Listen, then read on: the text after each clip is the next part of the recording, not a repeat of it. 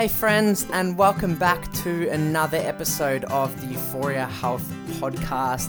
For any new listeners out there, my name is Matt Sapala and I am your host. I am a qualified personal trainer and currently studying a Bachelor of Health Science majoring in nutrition. I started this platform to educate and empower people on how to take control of their own health through movement, plant-predominant nutrition, mediating stress levels, among many other holistic health practices. My role as a coach isn't about prescribing quick fixes. I want to be your only fix, and I want to join you on your health journey wherever you may be starting. This week on the show, I have Elly Mclean back for her third appearance on the podcast. As you can tell, Elly is a wealth of knowledge and I love picking her brain about various topics within the holistic health space. She is a holistic nutritionist who works predominantly within the plant-based space. She inspires her clients on the benefits of a lifestyle that is plant predominant. Today's episode is a really important topic and a condition that many women experience or have previously experienced in their life, and that is polycystic ovarian syndrome. Elly takes us through the female reproductive cycle, what to expect during each phase of the cycle, and how important this is as an overall marker of your health for females. Elly also explains the difference between polycystic ovarian syndrome and ovarian cysts. Additionally, Elly takes us through some of the treatment plans that she emphasises to her clients during clinic, as well as the use of the oral contraceptive pill in this domain. This is a lengthy podcast, folks, with a ton of information, so don't forget to jot down some notes, and if you have any further questions or clarifications, don't hesitate to reach out to Elly or myself. Ladies and gents, this one is a goodie. I hope that you enjoy the show, and I will see you on the other side. Elly Mclean, welcome back for your third appearance on the Weekly Dose of Euphoria podcast. How are you? I'm well, thanks, Matt. How are you? I'm good, thanks. I'm good. You're almost a co-host of the show. Well, I was just going to say, or maybe third time lucky. Trying to get it right this time. Love it. No, the Hopefully listeners. Hopefully, it's not the case. The listeners have been loving the content that you're sharing with us so far. So I thank you so much, and having the opportunity to pick your brain is just amazing. So you are a wealth of knowledge. I'm really, really excited to dive into this topic today. Yeah, so am I. It's such a pleasure being part of this industry and this space, and being able to get people thinking more holistically and more critically about their health and the information that they're given about how to optimize their health as well. So yeah, thank you very much for having me on the platform. Yeah, I've found that podcasts have been a really, really big stepping stone for people in like the first course of action in taking control of their own sort of health and educating themselves, and then going to seek further advice from qualified professionals. So it's such an exciting platform, and it's easily accessible. We mentioned before on a previous podcast that it's the only form of education that you can do while multitasking. So a really exciting space. Yeah, it's sort of like, it's like having radio on tap and you can dial into whatever topic you want to, like you can go to the search function of your podcast app, whichever one you're using, type in a term, and there you go. You've got like this whole myriad of options there to tap into. So yeah, we're so lucky to have this sort of platform in this day and age. Absolutely, Elly. Now, I'm so excited to dive into this topic. I think there's a bit of a gap in the market in terms of education about what it truly is. In particular, as males, I know that there's not a lot of education for males around what goes on in the female reproductive system. I think it's really, really important for males to understand it as well, so they can support the women in their life through, that sort of period. Yeah, definitely. We go to school and we go to these classes, sex education, quote unquote. And usually it's, the girls go into one room, the boys go into another room, and the girls get taught about, what to do during their period and how not to get pregnant. And the boys get taught to, how to put a condom on type thing. And that's like sexual education. And that's, oversimplifying it. But yeah, I don't think there is enough conversation done in like the early years at school, educating both men and women on what is happening over the course of the menstrual cycle. Because like don't be under this illusion that it's just men that don't understand it. I can't tell you the number of women that come into the clinic and they'll make some side comment that makes me realize that they actually don't know what's going on with their cycle. You know, they'll say, oh, I had a 5-day cycle. And I'll say, do you mean period? And they're like, oh yeah, 5-day period. Now that's not a cycle. Your period is part of your cycle. So yeah, there's I guess understanding that needs to be achieved both in men and women when it comes to the menstrual cycle. Yeah, definitely. And you said it before, it's a really complex system, and understanding the basic ins and outs is what we're sort of trying to do today. And I think a really good place to start, Ali, would be just a basic overview of what the female reproductive system is and what it does. Yeah, so obviously our reproductive system is, you know, sits hand in hand with our endocrine system, so that, you know, the hormone system, and it makes us very different to men. You know, we have different peak hormones. So we've got this dominance of estrogen and progesterone, which of course, you know, is different to the male. And we of course have testosterone, but again, in different levels to the male. And our reproductive hormones fluctuate over the course of the menstrual cycle. And so over the course of this cycle, in I guess a typical circumstance, we would say the cycle was 28 days long, but really anything sort of plus or minus 5 would be considered an acceptable length cycle. So anywhere between like a 23, 24-day cycle up to like a 33-day cycle. We've got different things happening over the course of that cycle. So in the first half of the cycle, or let's say the first stage of the cycle, that's when women are menstruating. So day 1 of the menstrual cycle is day 1 of the woman's period. And at that stage of the cycle, what's most dominant is what's called follicle stimulating hormone. What then follows that is a surge in estrogen. And following that surge in estrogen, there is a surge in what's called luteinizing hormone. And just after that period is when a female will ovulate. And females, you know, if we learn, if we knowledge ourselves and educate ourselves, then we learn what that period of ovulation looks like. So for some women, it's some tenderness around the ovaries at that time, but really we should be looking out for a change in vaginal secretions at that time. So secretions should sort of look like a clear egg white consistency, and that's really significant of that time of ovulation. Now, following ovulation is when we start to get a rise in both estrogen and progesterone in differing amounts. And it's this half of the cycle that we would refer to as sort of like almost like the high hormone part of the cycle, because this is where there is these sort of peaks and troughs in estrogen, or differing amounts of estrogen and progesterone. And that leads into the start of the next cycle, so into day 1 of the next cycle. And where things can start to go wrong for a lot of women is just before ovulation, and in this second half of the cycle, which we call luteal phase of the cycle.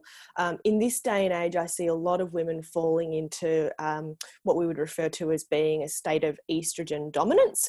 That is what correlates with things like very heavy bleeds, clotty bleeds, the PMS type symptoms, you know, like the irritability, the moodiness, the lack of resilience, the anxiety, the water retention, the headaches. These are the sorts of things that can manifest when there's a level of estrogen dominance.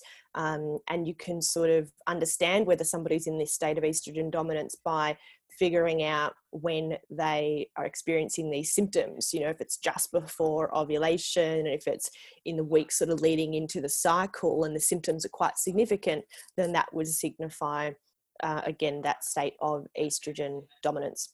So I've gone a little off track there, but I think the nuts and bolts for people to remember is that there's this 28-day cycle that it's broken down into two halves. The first half of the cycle is quote unquote like a low hormone phase, and that's the follicular phase.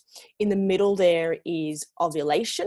And then the second half of the cycle is what we call the luteal phase. And that's where both estrogen and progesterone, so those real active reproductive hormones, are quite dominant and active. And this is also where I love the idea of trainers being really in tune with the female menstrual cycle.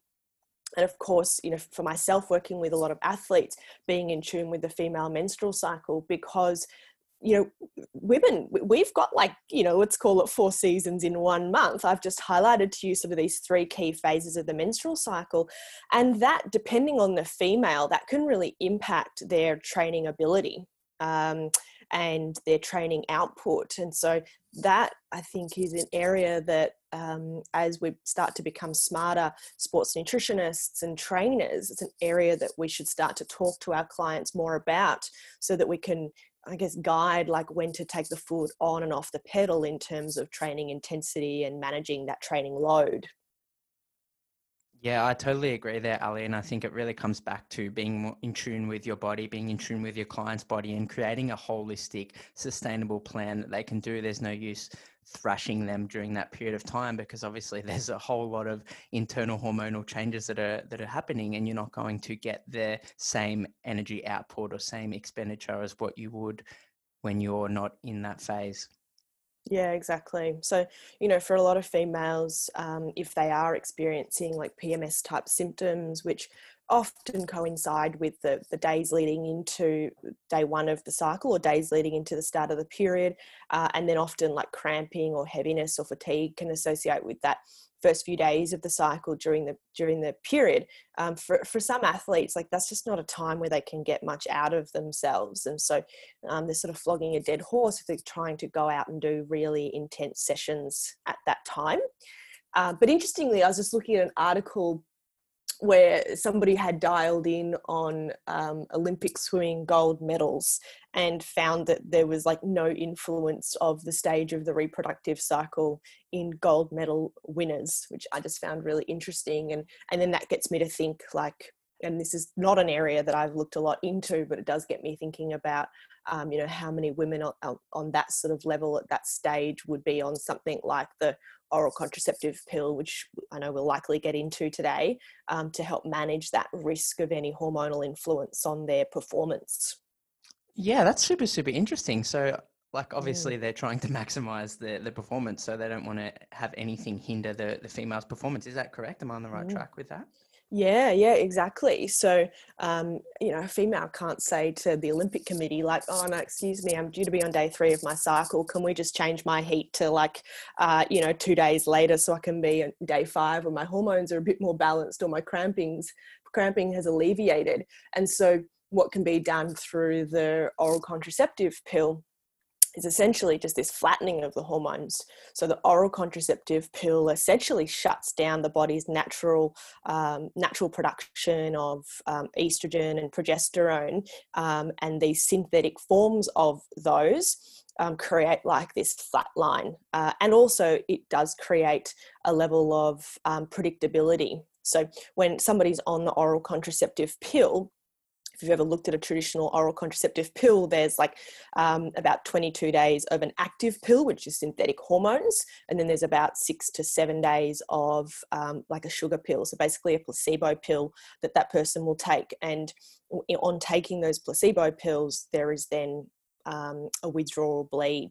And so when you're on that contraceptive pill, because you don't really need that withdrawal bleed, there's no physiological reason for it, you can essentially bypass it. So for the athlete who knows they've got an event coming up, they could bypass the need for a withdrawal bleed and therefore be able to predict, okay, my hormones aren't going to influence me on the 28th of November when I've got heat number 1, for example. Crazy. Absolutely incredible. I'd love to read that as well, Elly. You touched on before some of the typical symptoms that a female may experience during these phases. Are the harsher sort of symptoms that a female will experience, quote unquote, normal during that time? And what is sort of the line in the sand of what is normal and what is not in terms of the symptoms? Yeah, really good question. So, what is not normal is for a female to have to take days off work, to have to take anti-inflammatories, pain controllers over the course of their menstrual cycle. In a perfect world, a female would maybe pick up on some signs that their period is coming, maybe because 2 weeks earlier they noticed the signs of ovulation, and then a day later they get their period, and maybe there's a little bit in the way of cramping, maybe a little bit in the way of need for sort of an extra a little bit of sleep at that time of the cycle. But other than that, there shouldn't be a lot in the way of discomfort that associates the menstrual cycle or when the period is coming. So if a woman is experiencing real signs of depression, low mood, fatigue, either leading into ovulation or in the luteal phase of the cycle, so that second half of the cycle, then they, for me, would be signs that there's some problems and potentially some estrogen dominance, although sometimes some hormonal profiling would need to be done to really get clear on that.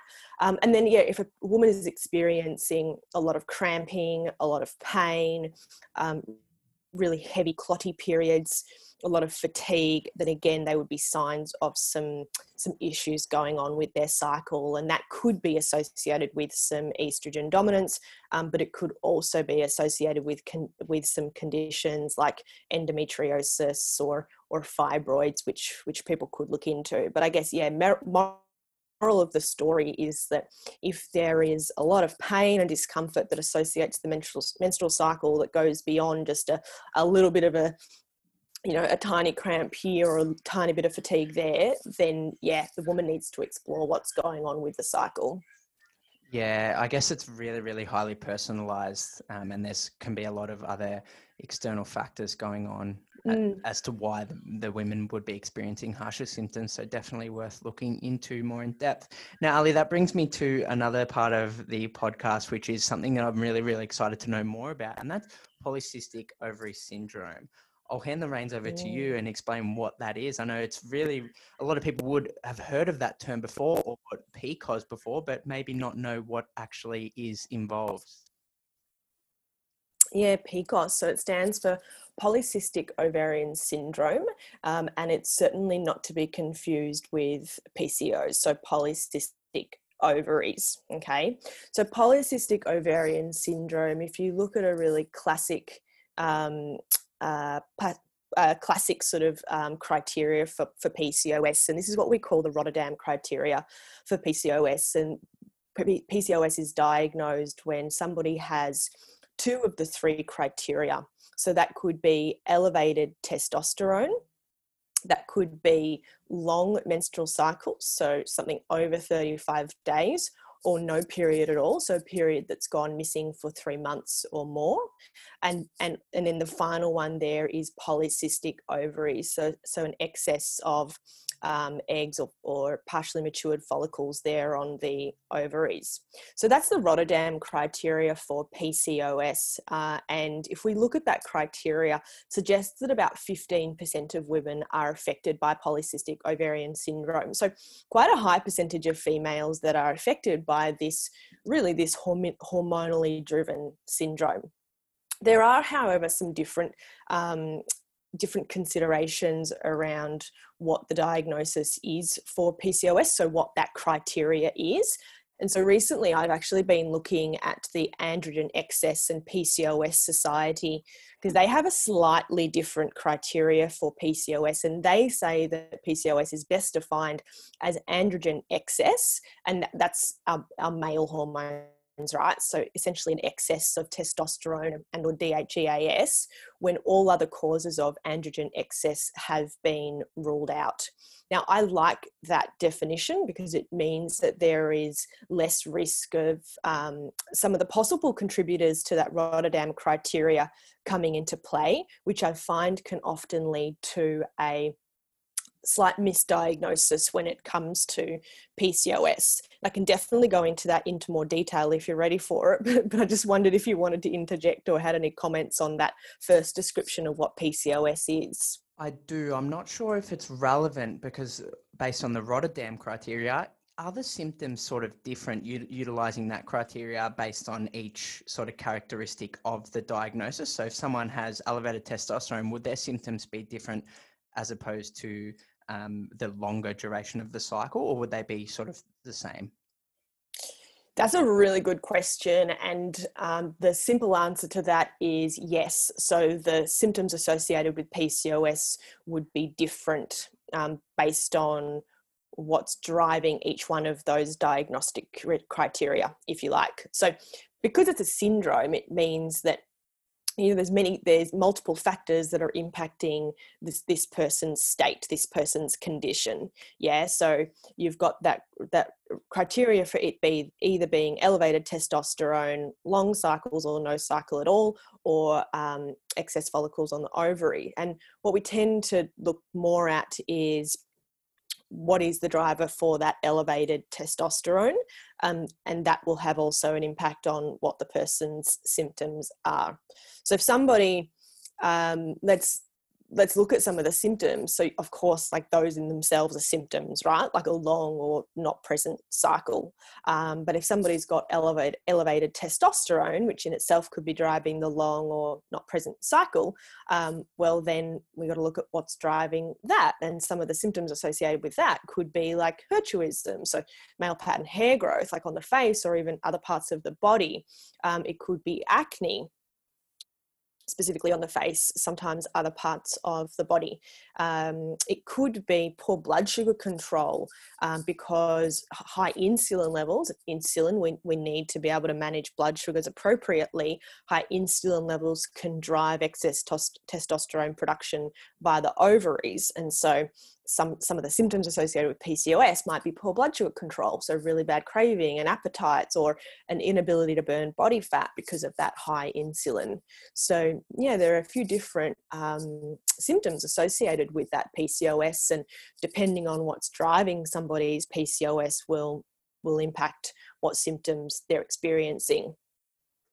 Now, around about 70% of cases of PCOS are what I would consider to be like a classic state of PCOS. So this is like a real insulin resistant type PCOS. And this is, where we almost start to classify PCOS as being like a metabolic condition. Yeah. So the high insulin levels, which can be driven by insulin resistance, then causes that testosterone production by the ovaries, and that is the irregularities in the menstrual cycle. So that's the most prominent or prevalent form of PCOS. But then we can look at some other things that drive PCOS. So we've got what I refer to as the post-pill PCOS. And this is almost like a temporary state of PCOS, whereby coming off the oral contraceptive pill, some women have this reactive surge in androgens and or testosterone, which can put them in that state of high androgens and therefore have impacts and changes to their menstrual cycle. There's then also what I refer to as inflammatory PCOS. This essentially, you'd start to look down this route if there was no signs of insulin resistant PCOS, if the female hadn't just come off the oral contraceptive pill, then you would look at, all right, well, what else is contributing potentially to some high androgen levels or irregularities in the menstrual cycle. And this is where chronic inflammation could be doing that. So for somebody who's sort of fatigued, suffers headaches, has irritable bowel syndrome, lots of joint pain or skin conditions, and they've got potentially high androgens or just a lack of menstrual cycle, then I would look at potentially inflammation as being a driver of that PCOS. And then there is one final form of PCOS, which is far less common, but this is what we would call adrenal PCOS, whereby stress and overactivation of the adrenal glands, that sympathetic nervous system, leads to a case of PCOS. So a lot to take on there, but yeah, there's I guess different drivers for polycystic ovarian syndrome, and it does impact how somebody feels when they have it. Yeah, definitely. There is a lot to unpack there. So hopefully you guys can go back and listen to that and take some notes, because you definitely will need to write that down to absorb it all. Now, I'm interested, Elly, what sort of testing realms are involved in the diagnosis of polycystic ovarian syndrome and all the different categories involved in that? Yeah, so it's really important to get the testing right, because you don't want to make an incorrect diagnosis. You either don't want to miss the diagnosis of PCOS. Similarly, you don't want to diagnose PCOS incorrectly if there's in fact something else going wrong, because of course getting that testing right, getting the diagnosis right, means that you can then go on and put the right and the most appropriate intervention into place. So if somebody comes to see me with, or if somebody out there is experiencing or wondering whether or not they've got PCOS, I guess the first thing to look at is the cycle. So is there an irregular cycle, or has the period gone missing? That is often for a lot of women the cue to go and start speaking to someone, right? Because innately we know, or we should know, that if our cycle length changes or if our period stops, then that should raise alarm bells, because that period, that cycle length, that's like our monthly report card as females. And so if we don't get like an A+, then we know we need to do some exploring as to what's going on. So that's often like the first thing to, I guess, look out for. Next, we're looking for signs of elevated testosterone. Now, in some people that might be really obvious. So they might be suffering from acne, or they might have hair growth on the face, the side of the cheek, the neck, or just really dark hair on the body. And that in itself would be enough to sort of distinguish elevated testosterone levels, but it's not always so obvious. So sometimes we might do some hormonal profiling, and I typically test for testosterone via saliva. So do a salivary hormonal profile, but you can also test for testosterone and free testosterone in the blood. So option to do a blood test there. If you're wanting to diagnose or rule out the polycystic ovaries, that needs to be done via ultrasound.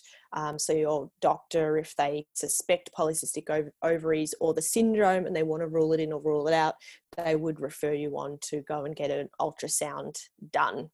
So that's, I guess, some of the higher level testing that could be done. I then tend to dig a little bit deeper to truly understand what's the driver of that PCOS. So like what I was saying before, try and understand exactly what type of PCOS the individual has. So, if there's elevated testosterone levels that have been identified either through the saliva or the bloods, that's when we then might look at some sort of blood sugar profile. So not just looking at fasting blood glucose, because fasting blood glucose can largely be affected by, stress levels or what somebody ate the day before or how somebody slept the night before. So I tend not to look at fasting blood glucose as the only measure of blood sugar control.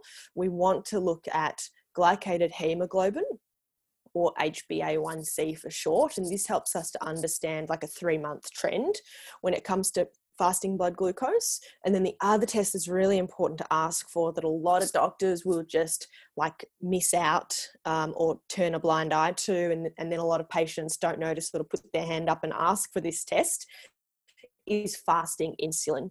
Fasting insulin is often one of those first indicators that there is something going wrong with blood sugar control.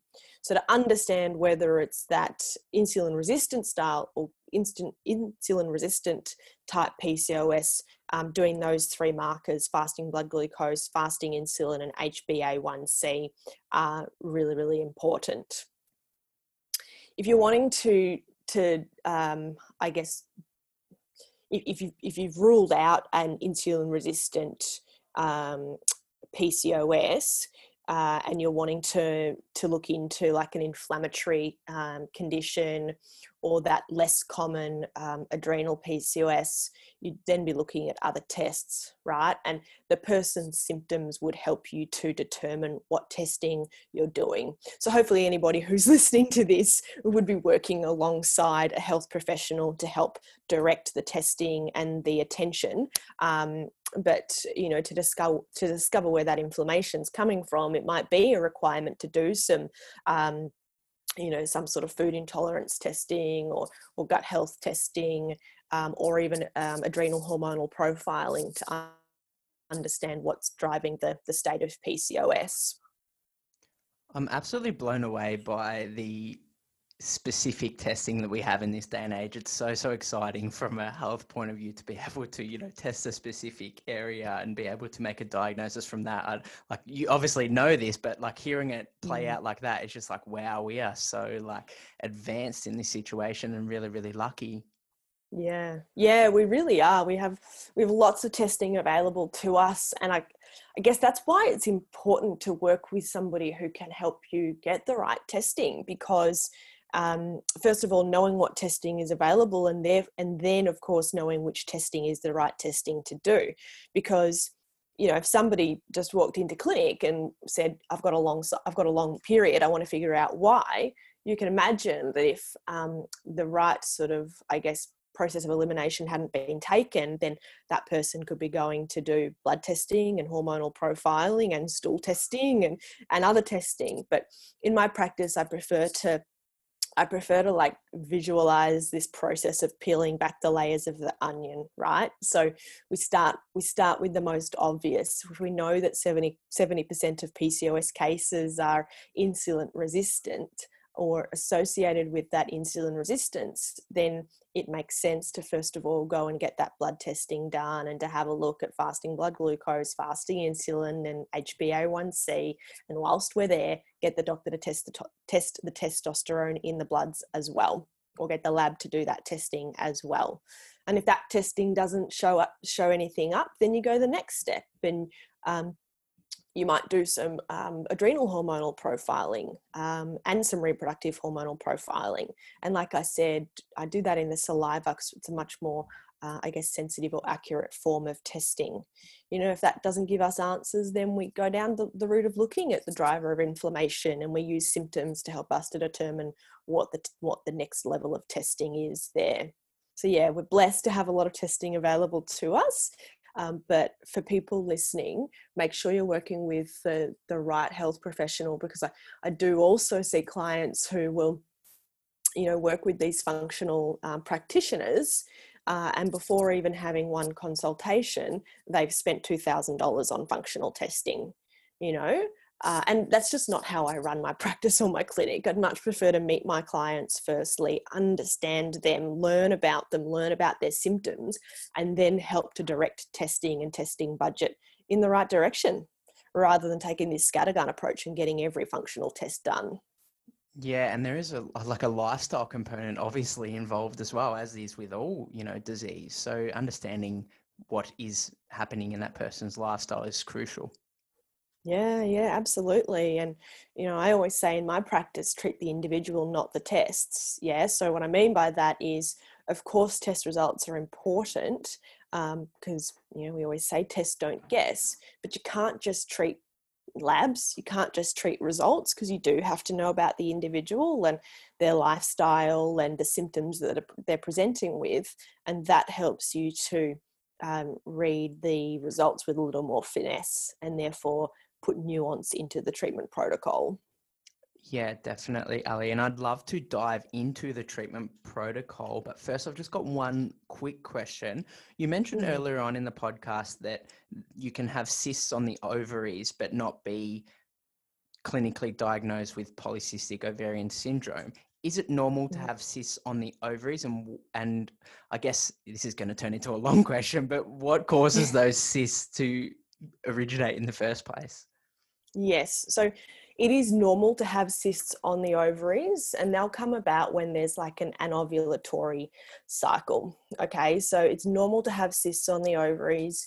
It's when it reaches excess that then you would consider when you consider it to be excess cysts on the ovaries. Now, there are some practitioners who wouldn't even diagnose females with PCOS until they have had about 10 years of menstruation, until their menstrual cycle has fully matured, because there is so much risk of anovulatory cycle earlier on in the female's journey, you know, in their reproductive journey. So it is normal to have cysts on the ovaries, and the criteria seems to differ on how many cysts seem to be acceptable, but yeah, it is normal to have cysts on those ovaries. That's why it's important to look at these other criteria for PCOS, because I have had females say to me like, oh, I've been told I've got polycystic ovarian syndrome. Now, they're just saying that because they actually haven't realized that there is a difference between having polycystic ovaries and then the difference between having polycystic ovarian syndrome, which of course would mean that in addition to the excess follicles on the ovaries, you would have a long cycle or no period at all, or you would have those signs or tested excess testosterone. Yeah, Ali, I think that's a really, really important thing to recognize, because prior to me diving into this realm, researching stuff, I didn't know that there was a difference. So I think it's really important that we do understand the difference. Heading into the treatment, I know this is an exciting conversation that we're about to have. And alongside the treatment, from a clinical perspective, the pill is prescribed and what the pill actually does. We mentioned earlier what it is, but what does it do to the body? Yeah, so the oral contraceptive pill, by and large, is a synthetic form of estrogen and progesterone in differing amounts depending on the type of pill that the female goes on. And essentially the pill, like, it shuts down what we call the HPO axis. So it's the hypothalamic pituitary ovarian axis, and the communication or axis, I should say, and the communication that's happening between those 3 points. And so it essentially shuts down estrogen and progesterone, and this synthetic form of estrogen and progesterone is coming in to essentially create this flat line of hormones. And so whilst the oral contraceptive pill has done some amazing things for females, you know, it's allowed us to have a form of contraception, which means we don't have to go down the route of unwanted pregnancies or unwanted abortions for that matter. I think the oral contraceptive pill has sort of morphed from this form of contraception, which is what it's designed for, to being used in the medical world as a form of hormone balancing. And that's precisely not what it is. Yeah. So it does balance hormones, it flatlines hormones, but that's because it shuts off our own hormone production. And that's my real concern with the OCP, or the oral contraceptive pill, being used for anything other than a form of contraception, because it masks any sort of imbalance that might be there for the female. Okay, so you can imagine if somebody has got PCOS and, they've got high testosterone levels, and this has meant that they've got a long cycle, and it means that they're gaining weight. So the doctor puts them on the pill just to, like, quote unquote, normalize their hormone levels. Well, that's really dangerous, because what if this person's got high testosterone levels because they've got poor blood sugar control and high insulin levels? So what if this person, 5 years or 10 years or 15 years after starting the pill, then starts to develop really high blood sugar levels and type 2 diabetes? Like, that's a very long view of things. But my point is that the pill is really a mask. So if it's being used for anything other than a pure form of contraception, and there are two other caveats to that, which I'll come back to. But if it's being used for anything other than a form of contraception, then it really is just a mask, and it's not actually a hormone balancer. It's not getting to the root cause of hormone irregularities or imbalance. It just masks the problems. Now, the two caveats that I was going to mention to perhaps the plus side of the OCP. One of those is contraception. Yeah, great. So it's opened up a lot of control for women and couples who want to be able to avoid conceiving. I guess the other cases in which it might be beneficial is in endometriosis, which can be associated with a lot of pain and discomfort. So using the pill to avoid a period can be helpful in those cases. And then also just females with a very heavy period and they haven't really identified exactly what the cause of that heavy period is. Could be endometriosis, or it could be things like fibroids. So there are, I guess, some of the few cases in which the OCP is relevant. But in terms of like quote unquote hormone balancing, from my perspective, it's not the correct use of the oral contraceptive pill, and being prescribed the contraceptive pill to balance hormones is almost, I think, like a form of malpractice. Like it's taking the quick route. It's not actually looking at root cause. And of course, in naturopathy and in a lot of nutrition practitioners, that's our goal. Our goal is to look at root cause, because if we can get on top of root cause, then that's creating a state of equilibrium, right? It's not just taking care of the symptoms at hand, but it's preventing any other side effects or side effects of the underlying cause. Yeah, it's really, really interesting to see that perspective as well, because it does offer such a great element of convenience for couples and convenience for women in that aspect. I'm interested to see what follows next, Elly. So we spoke about some of the potential long-term side effects, but what are some side effects coming off the pill? We mentioned that it flatlines those hormones. Our body, what happens during that process? Does our body still continue to overproduce those hormones because it thinks it's not getting enough in that aspect? And what happens when we come off the pill? Is there a spike in the release of those hormones? So what can happen in coming off the pill is that you can have this still, essentially you can have this period of time in which the production of progesterone and estrogen doesn't quite bounce back to normal. Yeah, so you'd have like this sort of reactive low levels of those hormones, because that's what the pill has done. It's down-regulated the production of those hormones. So it can take a while for what I say the cycle to come back online after coming off the pill. We've got the risk of reactive testosterone levels. So after coming off the pill, the female might have high levels of testosterone. And so these things, they can take a couple of months to normalize. So I usually give it 3 months. If somebody's coming off the pill, I usually give it 3 months for a regular cycle to be regained and for balance to be regained. And if that balance isn't regained, well, then we look at potentially what's driving that. Yeah. Also, leaning into coming off the pill is an opportunity to really make sure that health is optimized. So then that female has every chance of coming off the pill and almost like, driving straight into a normal menstrual cycle. So if I'm working with somebody and coming off the pill, then we'll be looking at their diet, like is nutrient density optimized? Do we need to bring in things like vitamin C to help with progesterone production or magnesium? Or do we need to bring in things like probiotics to help the gut, which can be affected by the synthetic hormones there in the OCP? So yeah, there's this process of really optimizing that period in coming off the pill, and then also understanding that there could be a little bit of grace time after coming off the pill that we have to allow the individual before we start to ring alarm bells and say, oh, things aren't normal here. And that's usually about a 3-month period that I would allow for my clients. That's so interesting to know, Elly, because working with some of my clients as a personal trainer that are on the oral contraceptive pill, they've been told by their doctor that it's okay for them to just come off it instantly. It's really interesting to hear the other side and how we can maximize sort of the implications, quote unquote, coming off the pill before actually coming off it. Yeah, don't get me wrong. For all intents purposes, like, yeah, come off it instantly.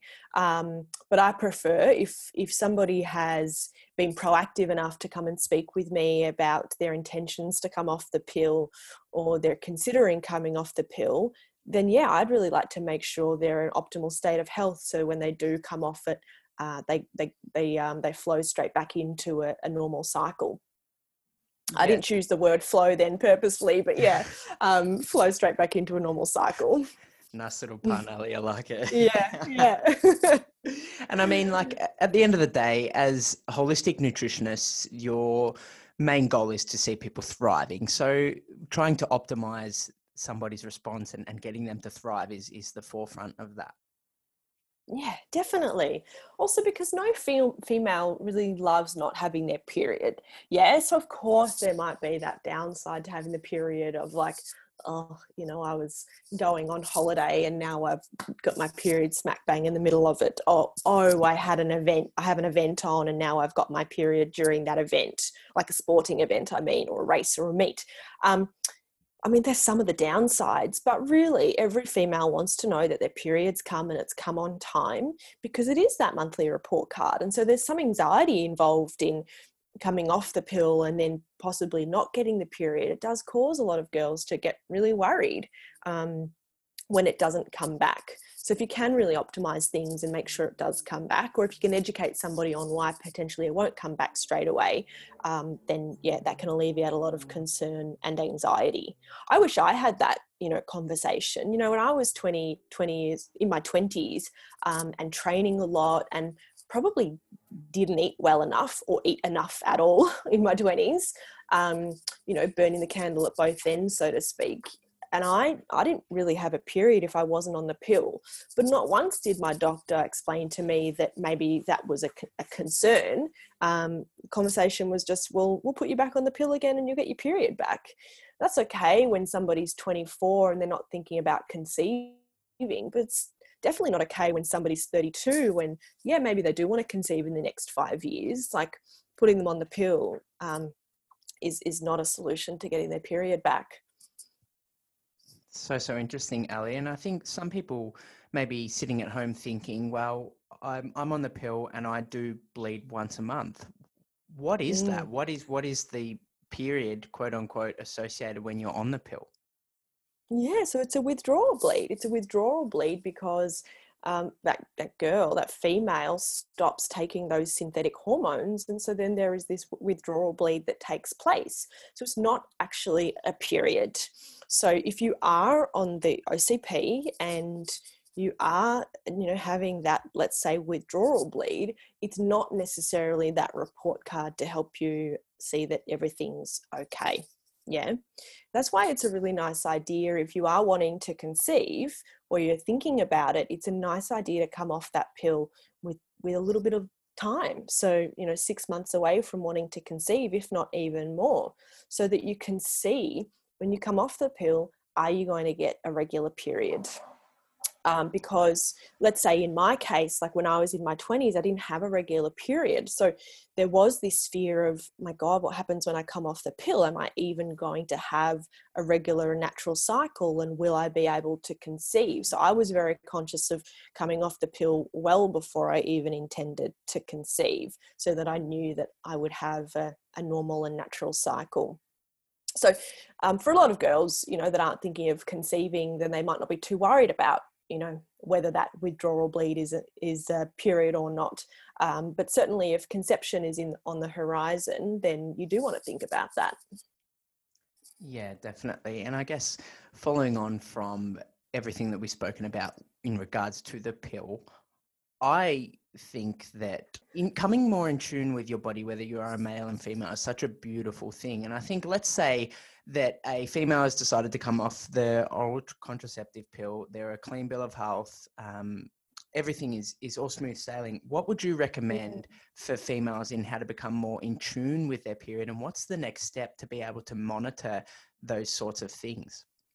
Yeah, so there's actually apps now that do it for us. Like we've got the health app on the Apple iPhone, which encourages you to put in I guess the key points of your menstrual cycle. And then there's an app called Clue. There is also an app called Natural Cycles, which is my favorite, and I actually use Natural Cycles. So Natural Cycles encourages you to track your cycle like a lot of other apps do, like Clue, but it asks for more points of information. So in Natural Cycles, you'll start with when your period commences. So you'll be tracking the period, which of course starts with day 1 of your cycle. It then encourages you to get familiar with when ovulation takes place. So you'll be looking out for those signs of like that clear egg whitey type discharge, but you can also get more smart about it. So you can do temperature regulation. So you can use a dual decimal point thermometer, and you can actually take your temperature throughout the course of the month. You take your first reading of the day, and in the lead up to ovulation, we expect this rise in body temperature. So that again gives more data to Natural Cycles to help it understand, are you ovulating? You can also do luteinizing hormone test strips. So you can use those test strips to see whether you're getting that peak in luteinizing hormone, which precedes ovulation. Now, that information, so when the period is come and when ovulation takes place, that information essentially helps us to understand and see whether your cycle is following a natural cycle, hence why the app is called Natural Cycles. But yeah, for anybody who's wanting to understand their cycle better, I highly recommend that app. I think it's a wonderful one, and they do sell that dual decimal point thermometer, so they make it really easy for you to do quite accurate body temperature monitoring over the course of the month. And that app can be used as a tool to support fertility awareness method, which is essentially a form of contraception and understanding when you are most fertile. It's also a app or tool that can be used when you're wanting to conceive. So conversely, helping you to see when you are most fertile and therefore when it's most appropriate for you to start trying to conceive. Love it, Elly. I think that's a really, really great tip. And I guess these apps, they're designed to help you become more in tune with your body and for females to be able to understand what's happening during certain parts of their cycle. Yeah. Now, we've been timing these podcasts to absolute perfection lately, Elly. I've got one more question before we go, providing you don't have anything else to add.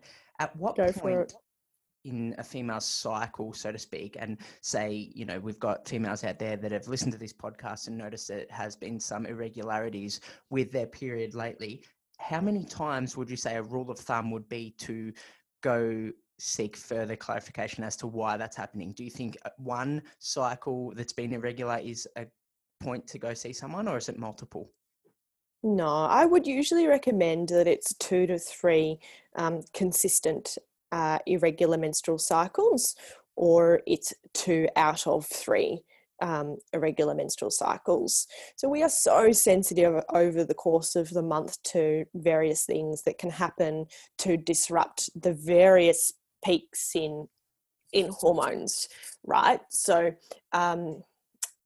you know, anything that could happen throughout the course of the month to delay ovulation, prohibit ovulation, can be enough to change the course of that cycle. I don't necessarily believe that, you know, you need to be concerned after that one irregular cycle, but definitely looking at 2 in a row or 2 out of 3, my recommendation would be to speak with someone about it. Yeah, especially if it's being accompanied by, you know, more negative symptoms, you know, lots of pain, really heavy bleeding, nausea, fatigue, that sort of stuff. Yeah, definitely. I thought that was a great little point to cap off for any potential health hypochondriacs out there. So thanks for that. Definitely. Now, I've really, really enjoyed learning so much about polycystic ovarian syndrome. I know a lot of my listeners will absolutely love that as well. Elly, where can people get in contact with you if they've resonated with anything that you've said during today's episode? So if people want to, you know, learn from my articles that I've put out there, or from my recipes that I shared, then they'd be best going to my website, which is nutritionally.com. Otherwise, if you just want to follow me and get a sense as to what I'm most passionate about sharing, then you can follow me on Instagram, which is nutritionally. But yeah, absolutely. Like, go check out my online home. If you've got any questions that you think might be short and sharp and easy for me to answer, then send me a DM. I can't go into a lot of detail on DMs though, just for, I guess, legal and ethical reasons. But like I said, if it's short and sharp, pose me a question there. You've been on that many times, Elly. I could almost recite that for you guys. Elly, thank you so much for your wisdom. Again, it was awesome picking your brain, and looking forward to hopefully inspiring women to be more in tune with their menstrual cycle and allowing men to understand this process, men and women to understand this process a little bit more. So thank you so much. Yeah, absolutely. Cheers to that. And thanks for having me on. Well, friends, you made it to the other side. Elly, thank you so much for giving us an insight into what happens during the female reproductive cycle.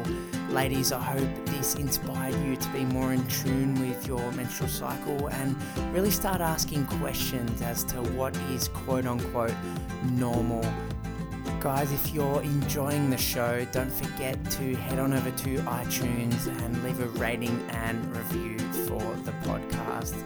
That's all I have for you this week, friends. I hope that you have a fantastic week, and I will see you next time on the Euphoria Health Podcast. Bye for now.